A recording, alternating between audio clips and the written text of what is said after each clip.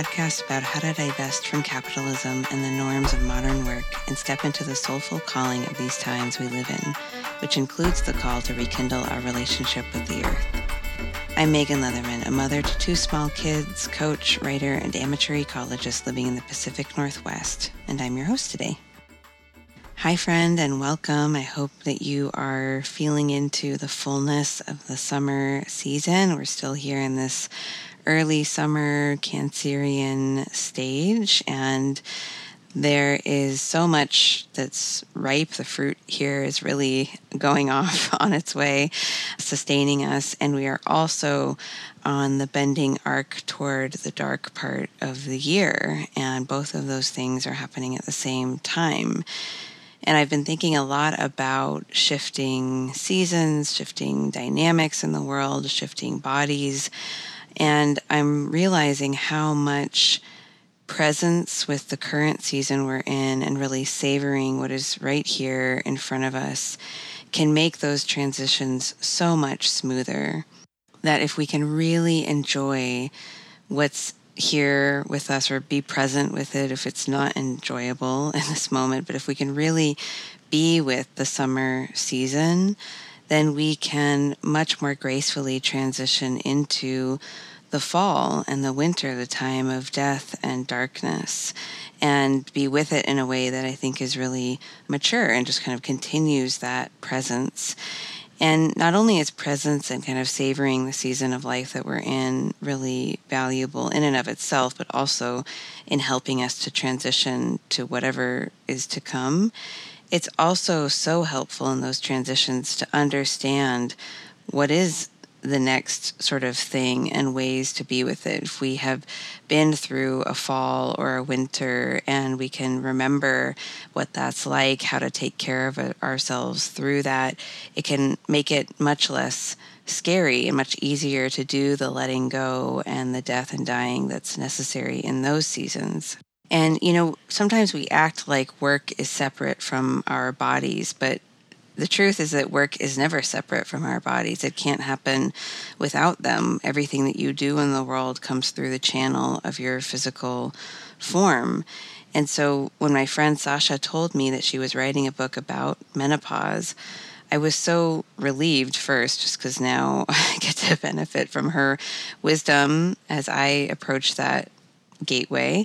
But I was also really curious about what that transition might teach us about stepping further into our gifts, into perhaps a different kind of fertility. And how can really being with where we are now and understanding what's to come help us make that transition, if it's a part of our physical makeup or part of our path? How can we do that in a way that is as graceful as possible? And you'll hear from Sasha today that it's not always that way. It is messy, just like life. Sasha also has a really interesting working journey, and so I'm excited for you to get to be in her presence today. She's just a delightful person.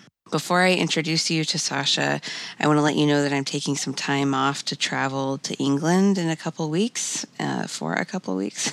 So I will share more about that trip soon. It has connections to the work that I do, but I'm not quite ready to talk about it and haven't even been on it yet.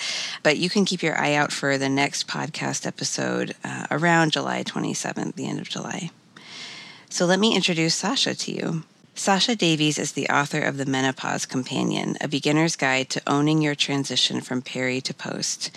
She writes to make people feel less alone, herself included, in their achingly human and sometimes embarrassing everyday struggles.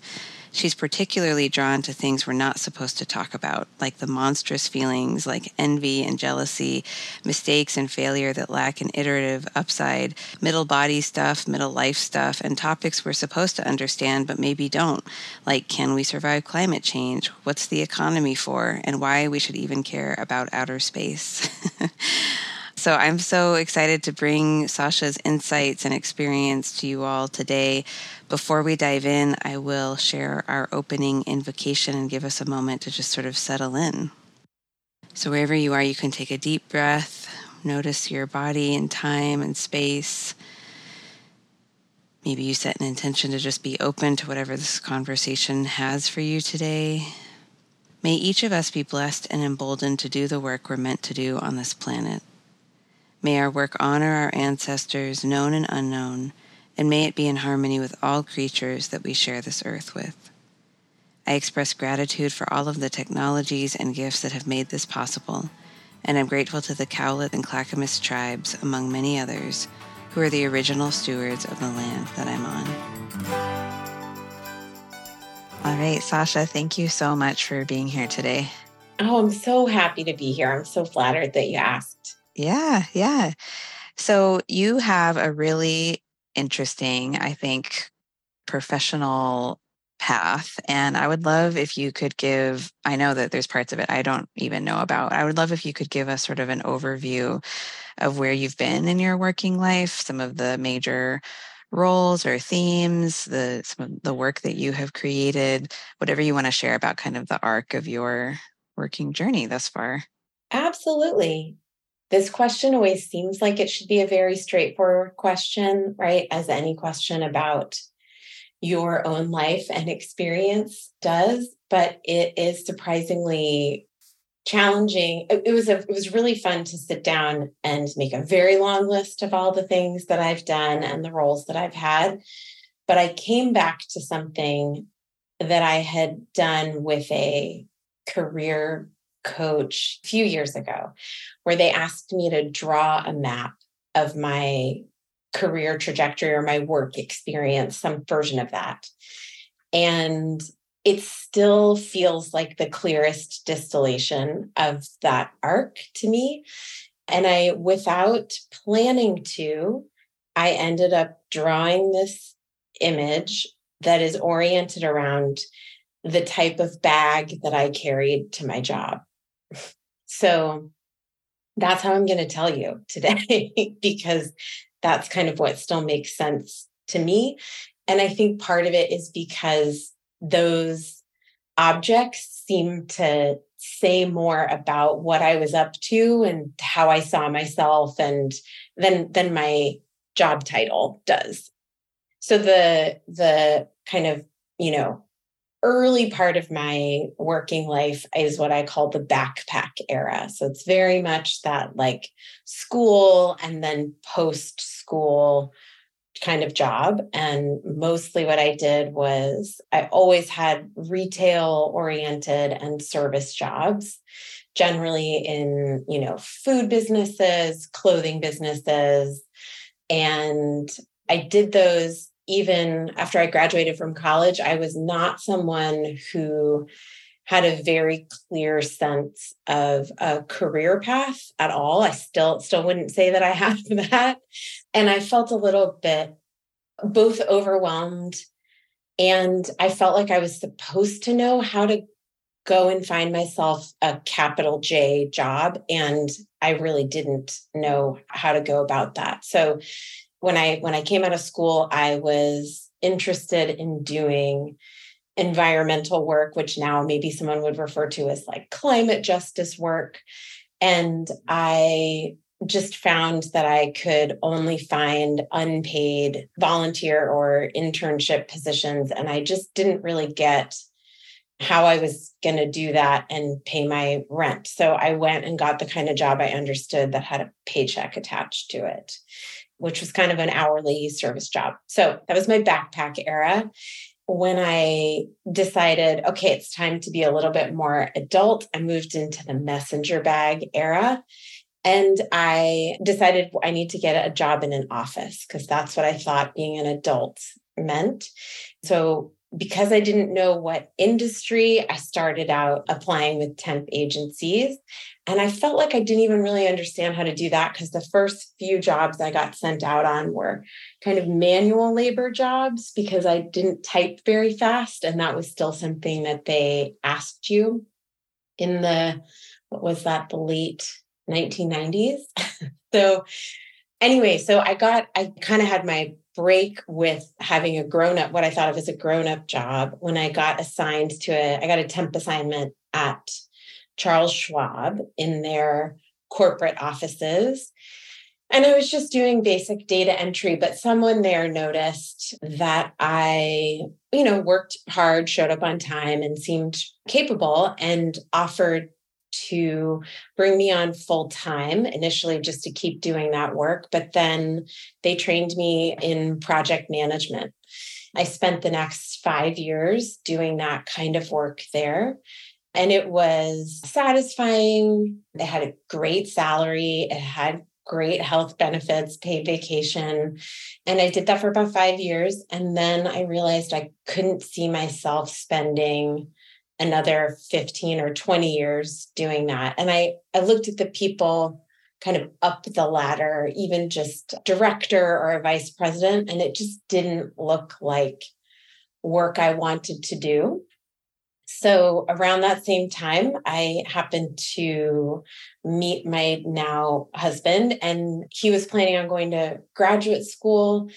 I was a little bit worried if he did that, I would never live anywhere else. I had this idea that if you go to graduate school in an area, you meet people in that area, and then you get work in that area and you stay. So I talked him into moving to the other side of the country. We went to New York City, and the plan was to go for 1 year, and we stayed for about 6. Yeah. So anyway, that was a big shift for me. And my first experience of, going quite far away and moving somewhere. Well, that's not true. I was going to say it was my first experience of moving somewhere where I didn't know anyone, but I did that after college too. Anyway, we went to New York, and I had this idea that I was going to move to this place where there were all kinds of opportunities, and that it would just be very apparent what I was going to do for work and with my time. I really wanted to do something different than what I had been doing at Schwab.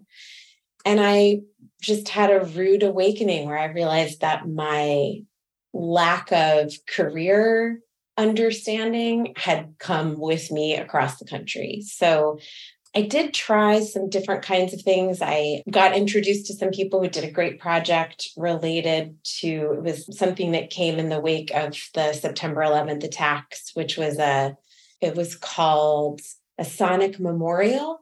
So they took in sounds over voicemail and submitted tapes and discs where people shared their memories of people they'd lost or what their experience was on that day.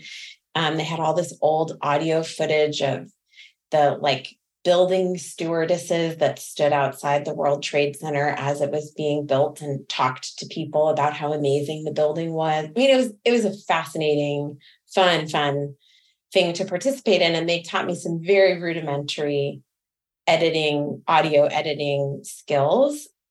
And I volunteered there for a while. I feel like I did a couple other things. I assisted a filmmaker a little bit. Just sort of floated around until I couldn't tolerate being unpaid anymore. And then I went back and did project management work in financial services for another year. And that was kind of the final push I needed to decide to just start over and try something new. Even though at the time I thought I was too old to do that, which is hilarious to me now because I was all of 30 years old at the time, which now seems like, oh my God, you've got everything in front of you. But anyway, so that decision to leave that type of work was also, quite frankly, it was the end of me having a job that paid me a living wage and provided health insurance and other, benefits. I didn't know that at the time that was how that was going to play out. But I think it's just really important to be transparent about. So when I left that, I had a very short list of things that I thought would be interesting to do as work. This was like the high time for This American Life on NPR, at least in my world, in my circle. And so I thought it would be really cool to learn how to make radio stories like that. That was one thing I thought about. And then the other thing, and so much that I could remember how this came up, but literally the other idea I had was to work in cheese. So I looked into both of those, and creating radio documentaries was very clearly quite competitive and would have required financial investment of school, moving to a different place. And I wasn't really clear what the return on investment would be for those things. Whereas with cheese, I could get an internship right in New York City, which sounds bonkers because no one's making cheese in New York City. And so I did that and started out working as an unpaid intern. And then, after a few months, joined their staff.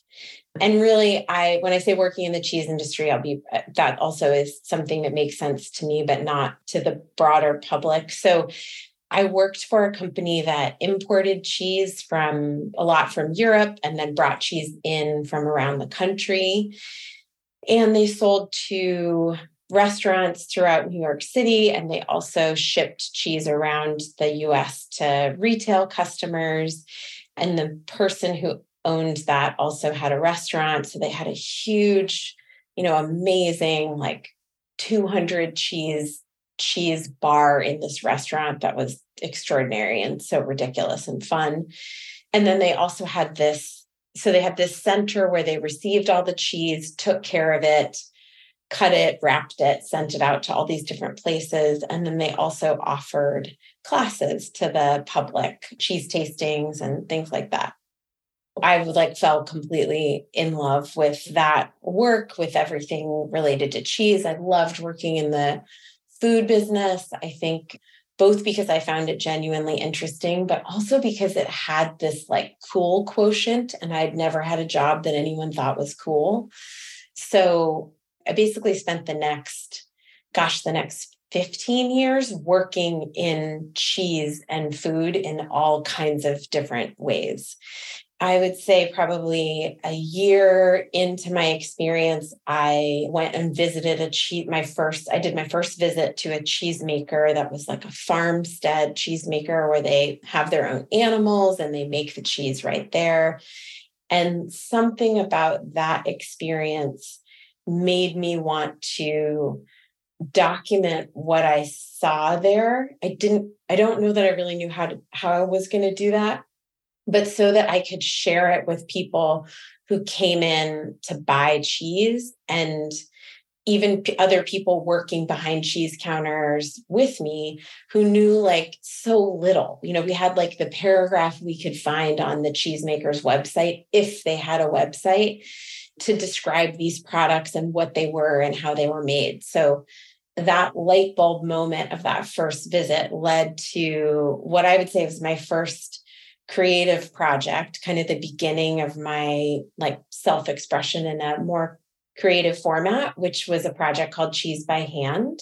My husband and I took 4 months and drove around the United States and visited about 40 artisan cheesemakers and stayed with them and made cheese with them, interviewed them, made a podcast from that, and then kept a blog while we were on that route. And it was transformative in so many ways. I just really felt like I was exactly where I wanted to be and exactly where I was supposed to be. It was super satisfying. And when we came back to New York at the end of that trip, I really didn't know it didn't seem like I wanted to go back to working behind a cheese counter. I really wasn't sure what the next step was. And mostly what I wanted was to write a book using all this information I had collected on this trip. Oddly, I'd had an agent reach out to me before we started the trip. And so when we came back, I went through the process of writing a book proposal with some help from her. And she took that proposal and shopped it around to no avail. And it was that was also part of the creative experience I want to offer, which was really just learning to take some declines or rejections and take feedback from people. I think I wish that I had gotten more guidance about how to go through that process but we can talk about books a little bit later. Anyway, so I ended up working at a great spot running a little retail shop that was connected to a restaurant, the kind of place that's totally ubiquitous now, but felt pretty special at the time. But I also was starting to feel this itch to return to a less urban landscape and back to the West Coast.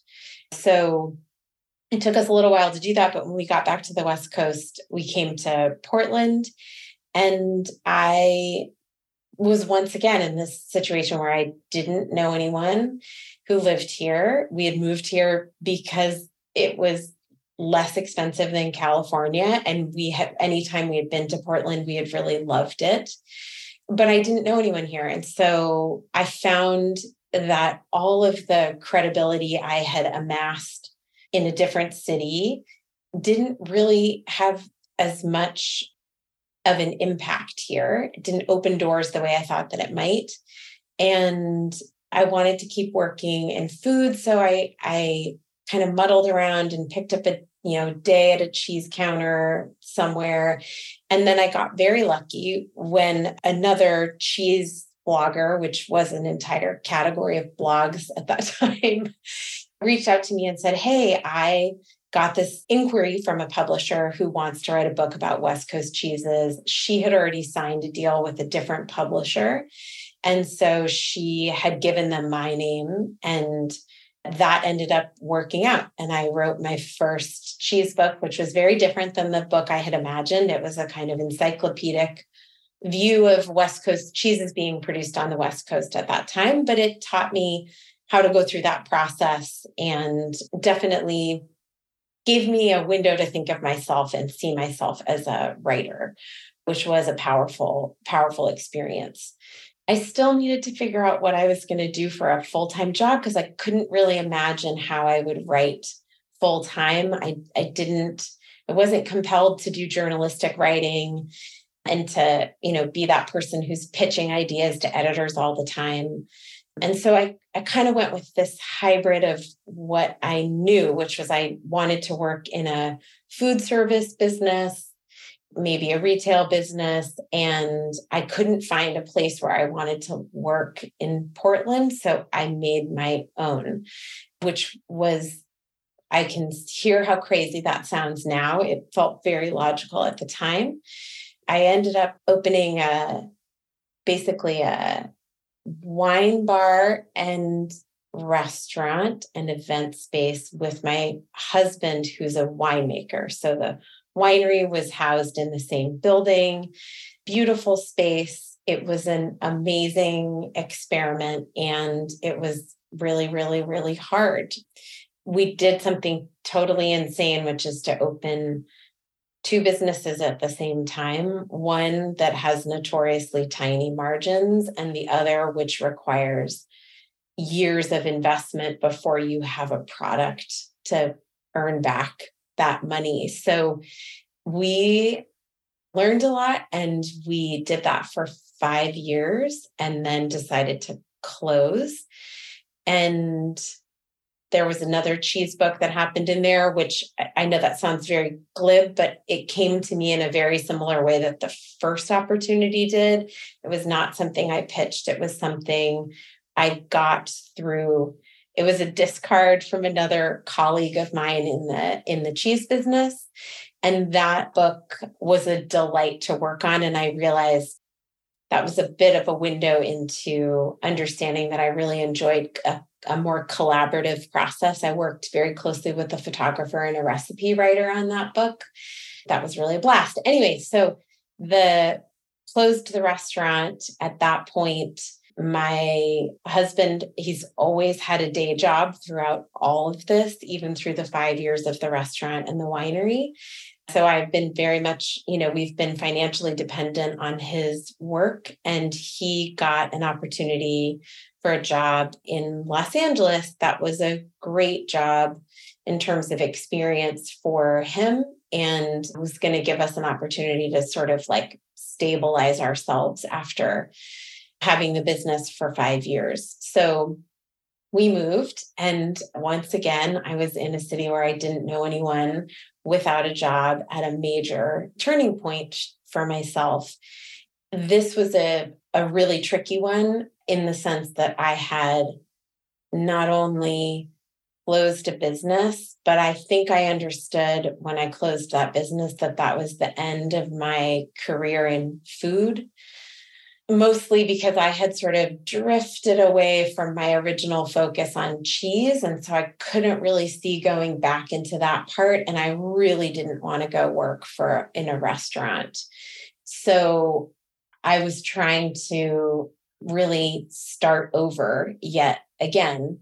So one of the things I had enjoyed most about owning my own business was the interacting with and mentoring and developing the people that worked with us. And I thought that a logical place to go with that was to look at working in human resources, because I could, at least in the kind of learning and development part of human resources, I might have access to helping people, coaching people.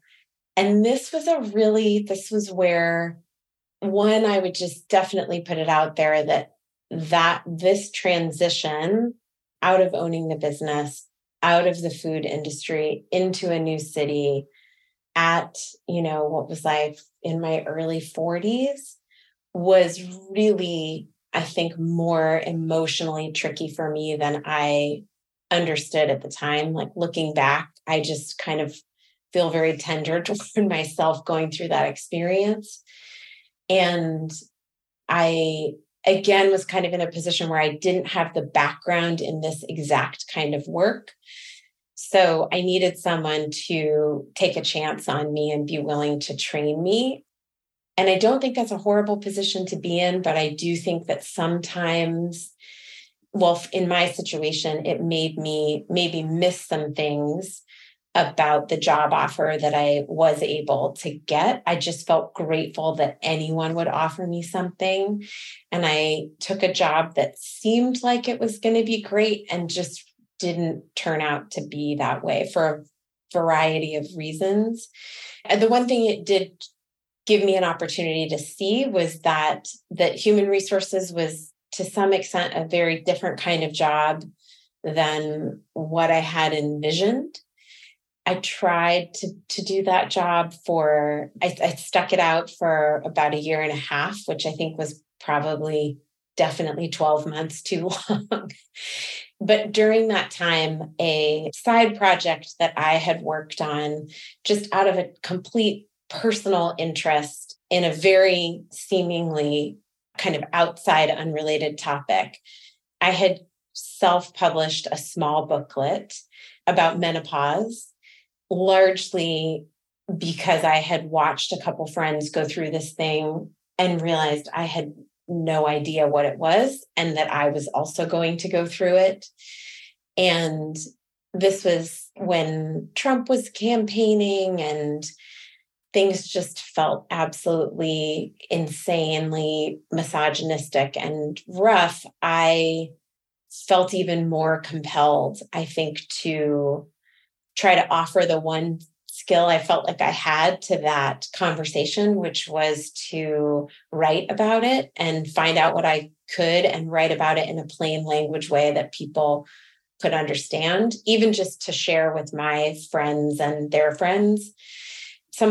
Basically what happened is my very first acquiring editor for my first cheese book, she had moved to a different press over the years, and that press wanted to do a menopause book. And so she thought of me because she had kept tabs on me and knew that I had written this booklet and reached out to me and said, how would you feel about making that a full-length book? Yeah. So that brings us basically right up to what I've been doing now. Thank you. Well, my first question is, like, what sort of bag phase are you in?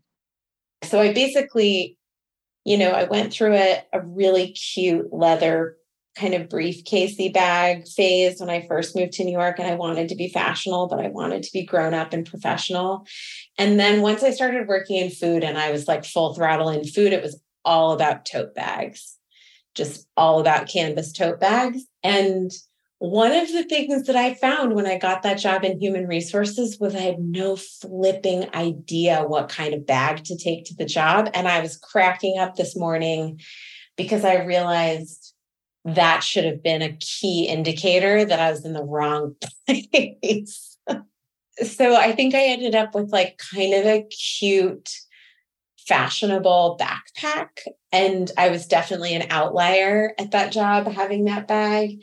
And now I work from home. So I don't, now I just like take a wallet wherever I go, and I don't have to go somewhere to work. So now I use all the bags, Megan. To answer your question, I have tote bags, I have backpacks. Yeah. Thanks for asking. Yeah, no, I love that. Yeah, no one has ever given me an overview of their working life using bags as like anchors, but that makes a ton of sense. And I love how, the HR thing might have been a red flag since there was that question. Yeah. Yeah, thank you so much for sharing your path. There's a lot that I love about it, like just the level of, I think, openness and risk and following the opportunities that felt interesting to you, and hearing that there was a lot of like questioning and probably discomfort at each of those junctures, but you followed through on them. And the other thing that I love is that you mentioned, moving to New York and Portland and LA, and always having this sense of kind of starting over in a new city where you didn't know anyone. And many of the opportunities that have come across your path have been through your community or network, or the people that sort of transcend where you live, So I think it's just a helpful reminder that even if we're moving and it feels like we're starting over, we always bring forward our relationships. And I think it sounds like for you, so many of the collaborations and openings have come through that, which I think is really beautiful. Thanks for saying that. That's very, very, very true. The opportunities have come through, always, always, always come through people. And I think my sense of connection to people that are not geographically co-located with me has like, I feel more connected to people I don't live in the same city with than I did 15 years ago. I think the way that we communicate has shifted. I mean, not to sound like to make it too much about the technology, but I think the tools do matter, right? If I think about when I first started working in cheese, like nobody had, like Gmail was brand new, right? Like people, and then you think about, we have smartphones, and so you can like keep up with people over text. Social media creates a different sense of connectedness.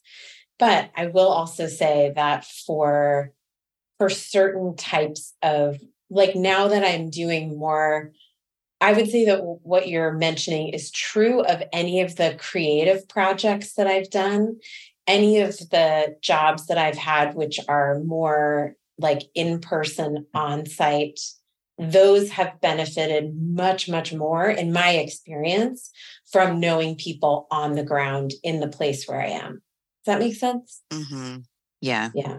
Yeah. And I don't know how that is changing with so much remote work now, but I think, yeah, you're right that both of them still matter a lot. And everything that comes through is, like you said, through people, which we can lose sight of sometimes. So I want to hear more about your book. So you started with this pamphlet, which morphed into this larger opportunity. And now you have your latest book, Born into the World, A Menopause Companion, A Beginner's Guide to Owning Your Transition from Peri to Post. And can you talk a little bit about what is included in the book? And I'm particularly interested in because I know that you did a lot of interviews in preparation and throughout this book process. I'm really interested in anything you've noticed about how the experience of menopause for people connects with or obstructs or complicates or beautifies the work experience, because many people who are going through menopause are also still working. And I'd love to hear anything you want to share about that relationship. Yeah, there's a lot in that and you just said. So I'll do my best to get started. So what's kind of great about the way that you just posed those, I feel like there's multiple questions in there. The way you just posed them is that, so when I first heard friends talking about their experiences with menopause, it was when I was trying to decide whether to close the restaurant or not. And what struck me about it was there was the practicality of what they were talking about, like symptoms they were experiencing. And the symptoms were really frustrating, right? Like not sleeping well, the thing everybody knows about, the most common trope, right? This like idea of hot flashes, right? Where you're just like all of a sudden broiling hot and sweating. And those are just like the two off the top of those are two really easy ones, obvious off the top of my head.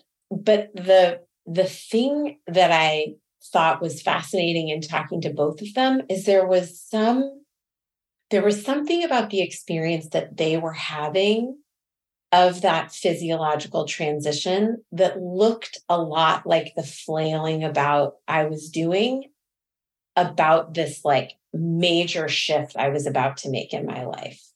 This change that they were going through had really destabilized their idea of themselves and thus their confidence. And that was like, felt like so exactly what was going on with me for very different reasons.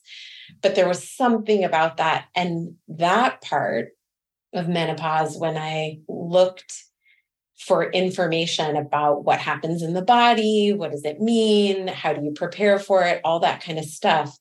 That destabilization, disorientation was nowhere. And actually that's not completely fair. The book that was like the menopause book forever is a book called, I think, The Wisdom of Menopause by this author, Christiane Northrup. And it's one of those door stopper books. No joke. It's at least 700 pages, right? And I can remember looking through that book at the library or the bookstore and just thinking, geez, if this is what this thing is, this is a nightmare. Like I have to read 800 pages of text to understand what's about to happen to my body. That's terrifying. So I was interested in writing something that was very, very introductory, like a Cliff Notes version of that. And it was very, very important to me to address this emotional piece and not address it in a way, because Christiane Northrup would talk about it, at least what I remember of her book, in this way that sort of implied if you're having a hard time, it means you have issues you haven't dealt with. And I hated that as an explanation because it felt like blamey and it felt very like it's on you if this is hard for you. Now, that may not be exactly how she meant it, but that was how it landed for me. And I thought, that doesn't feel great. I'd like to try to write something that looked at all of the forces at play during this transition. So when this editor came to me and said, would you want to expand this booklet? I definitely felt like I could say more about all of these parts. And I also very, I had this really clear sense that one of the biggest challenges for women is that we feel like our bodies are weird.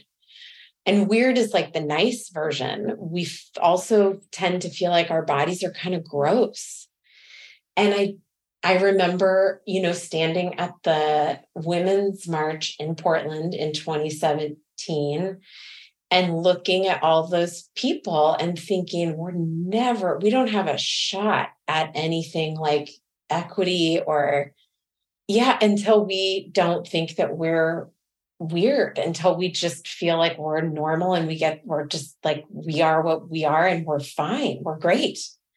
So that felt like that I wanted that to be represented in the book too. So what I worked to do with the menopause companion was to say, okay, here's what happens in your body that you may or may not be aware of. Here's why, something that you think of as related to your reproductive organs actually shows up as symptoms in all these parts of your body that you don't think of as related to those things.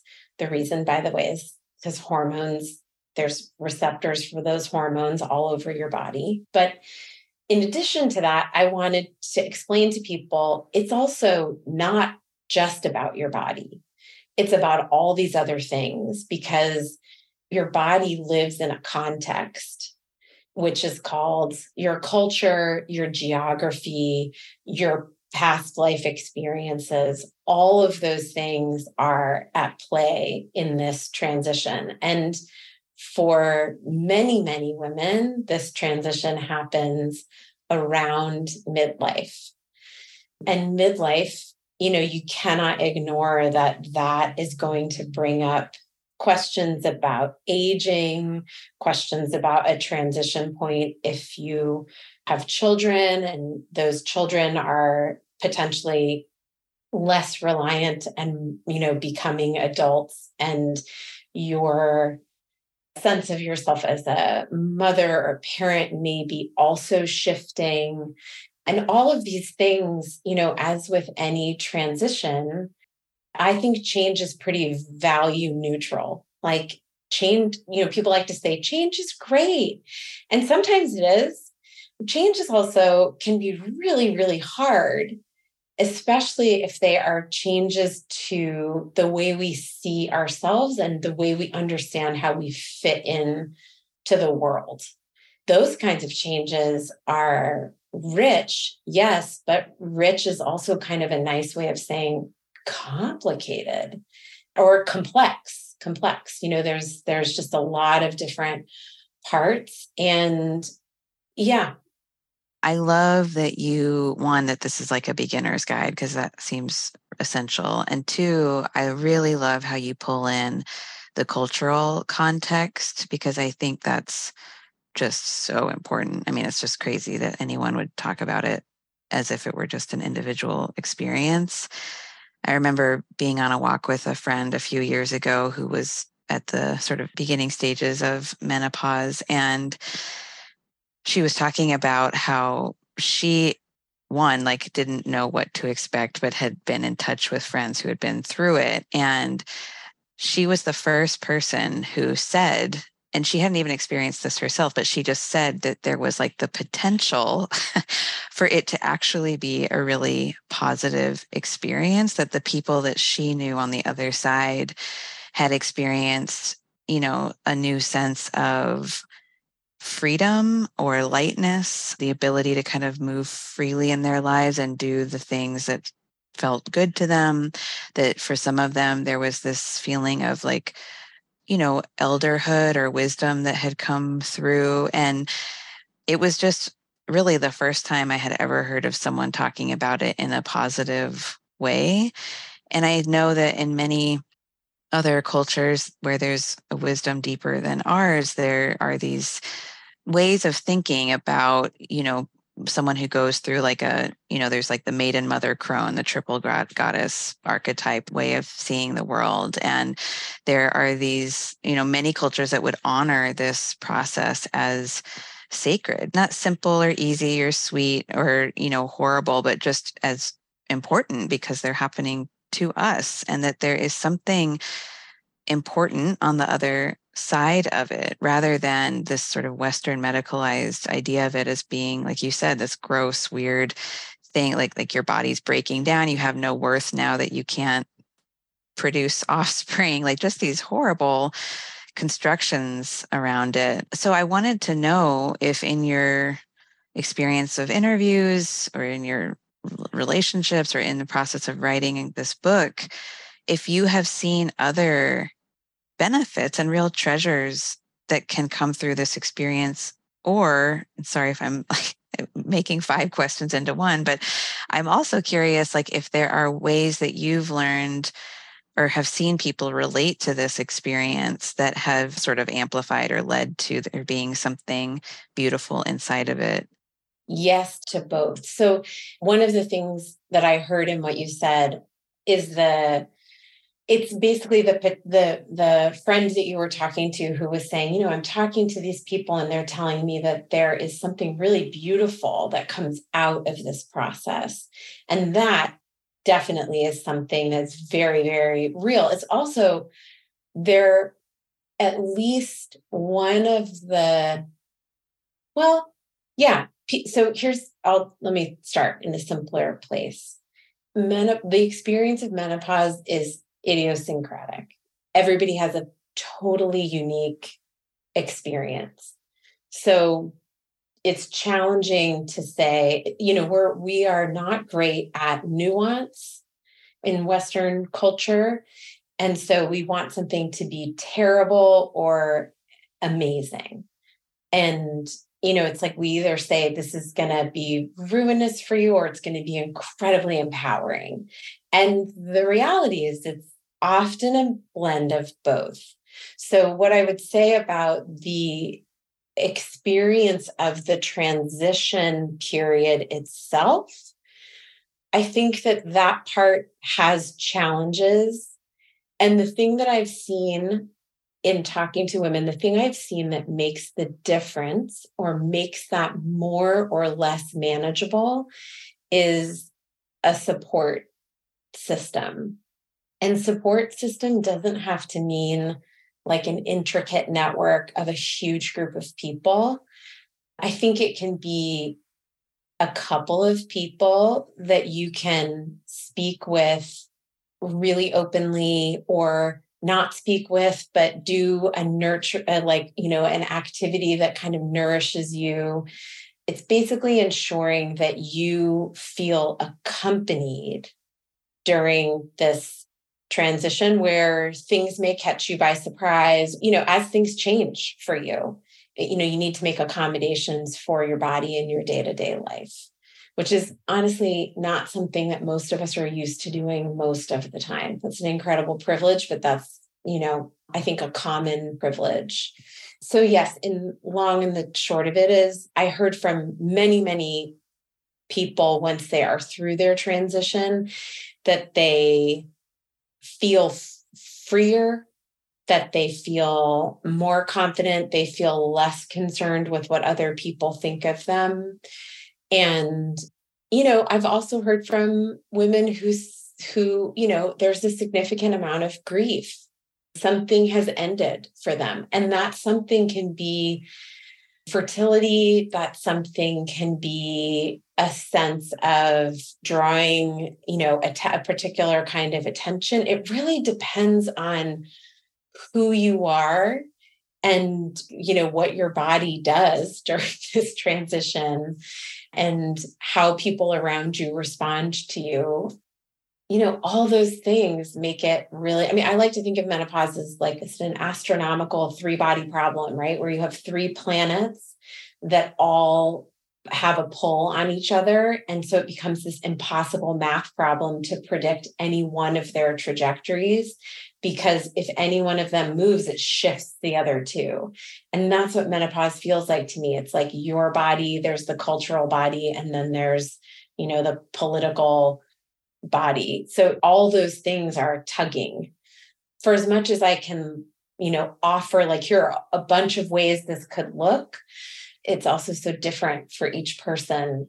So I hesitate to say, yes, it is decidedly positive on net, because it's not for everybody. It is for a lot of people. And then it's also not. And that's norm. Both of them are normal, I guess, is the thing I want to be really clear about. Yeah, thank you. Thanks for bringing in that complexity, and even more complex if you add on, gender identities and all the politics around sexual orientation and how people need to show up in the world and the freedom to be in our bodies in the ways that feel right for us. So yeah, thank you for just naming the complicated nature of it, and that is normal and fine and okay. Yeah. I guess I was going to shift into hearing more about where your creative threads are leading you now, but is there anything else you want to say about the book in this moment? I will say it comes out at the end of June. It's available. It's already available for pre-order. I guess I might offer one other thing about it, which is what I want more than anything. I want clinicians to learn more and research to be there, to be more research so we understand menopause better and we can support women better, or people going through it better. But I also very much don't want people to feel like it's something that they can get right or get wrong. And really, this book was written in the spirit of normalizing the range of experiences that can happen and encouraging people to not necessarily talk about it like everywhere and with everyone, but to find some people that they can talk to about it and get the support and like confidence they need to go through it in a way that is as positive as possible or as aligned with who they are as possible. That's such a lovely intention. Yeah, thank you. Yeah. And then as far as creativity now, I'm spending a bit of time now thinking about this book coming out and how to introduce people to it and let people know about it. But the other big thing is I found out about this thing I didn't know existed, which is book coaching. A friend of mine actually hired a book coach to help her with the book and introduced me to it. What it is anyone who has an idea to write a book or has written a book and now wants to try to get it published by someone or even self-publish it, people may find, it's a very common experience to find that this is a less obvious process than it seems like it would be. Very similar, I think, to the way people get turned around in how to figure out what job to apply for and then how to go seek the opportunities they want. So when I first heard about book coaching, the thing I immediately felt was a sense of longing that I would have had someone to work with like this through my own book writing process, because writing is writing. And I know it just seems like writing a book means writing more words, but it's not that. Writing a book, you need to be able to create an experience for another person. So whether that's in fiction or nonfiction, you're going to take someone on a journey. So you need to be able to map that out and then figure out how to best tell that narrative, but also how to invite someone into it and keep them there. It is kind of lonely. And when I heard about book coaching, what I thought to myself was, dang, that would have been so much more efficient, but also probably so much more fun if I had had a co-conspirator, if I'd had someone to kind of hash it out with instead of trying to figure all of that out on my own. So I am currently taking a course and learning more about how to be a book coach.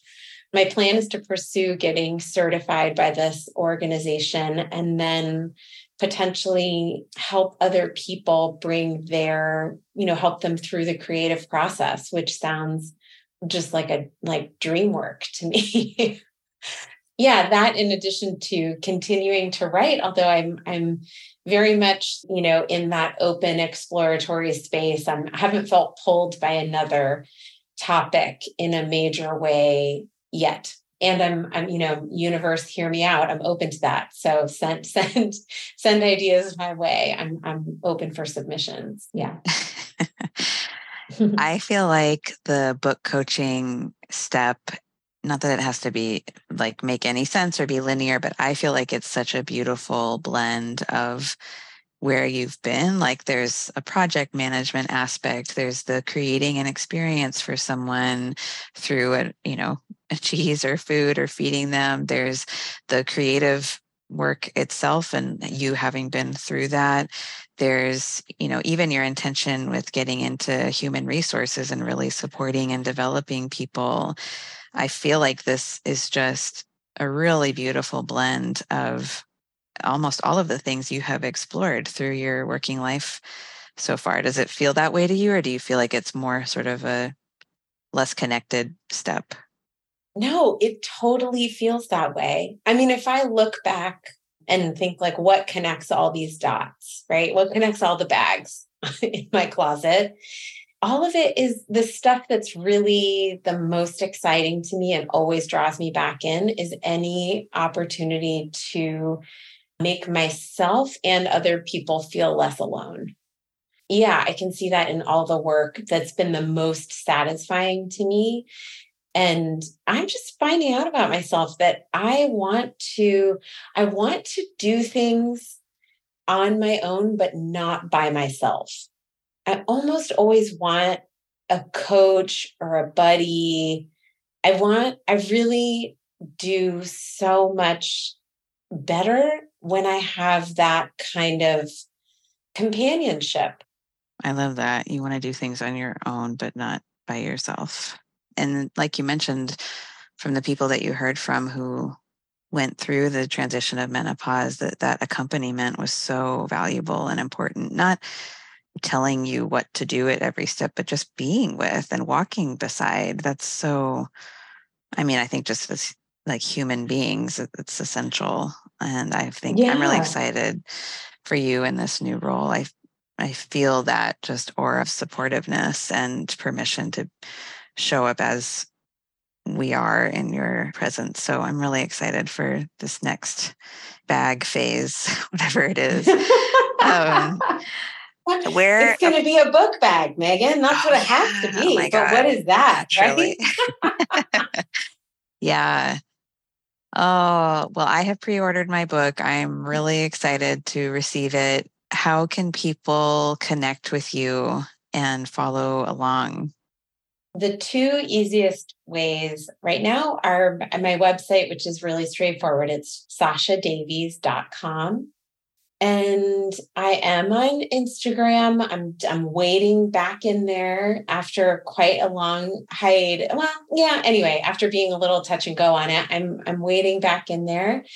And there I am at imperfect guides, like imperfect as in not perfect. The other place people can find me is on Substack.